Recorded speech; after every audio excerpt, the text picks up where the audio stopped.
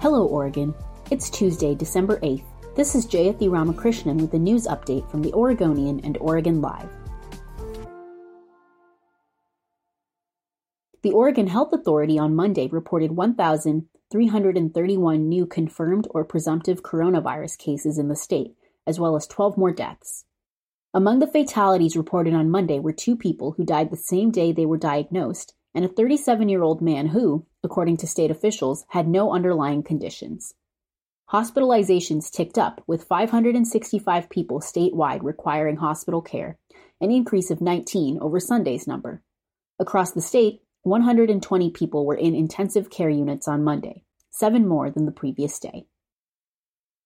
A rock slide that partially blocked an Oceanside shore access tunnel forced some stranded beachgoers to scramble up a hillside, and rescuers to help others through the small, remaining opening as the tide came in on Saturday morning. Tim Carpenter, Nechart's Oceanside Fire District Chief, said Monday that about 14 people were trapped on the beach after the landslide blocked one entrance to a pedestrian tunnel that cuts through Maxwell Mountain and leads to Ocean Beach and Tunnel Beach. Carpenter said people were stranded on the beach, but no one was trapped in the tunnel. A surfer in Seaside was bitten by a shark on Sunday afternoon and suffered non-life-threatening injuries to his lower leg. The incident took place in a popular surfing spot in South Seaside, known as the Cove, near Tillamook Head, according to John Rawl, a spokesman for the city of Seaside. Seaside Fire and local medics arrived at the scene to find the adult male victim being carried to the parking lot by fellow surfers.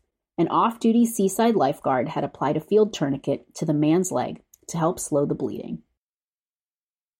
Powell's Books has permanently closed its home and garden store on Southeast Hawthorne Boulevard, another casualty of the coronavirus recession.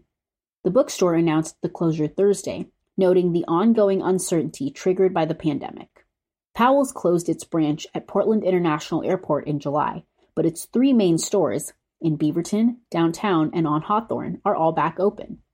The home and garden store, just a couple doors down from its regular Hawthorne store, stocked books and knickknacks devoted to cooking, gardening, and other domestic arts. In 2016, the bookstore had planned to combine the 2 locations to make one enormous store, but ultimately withdrew those plans. Thanks for listening. For these stories and more, pick up a copy of The Oregonian or visit OregonLive.com.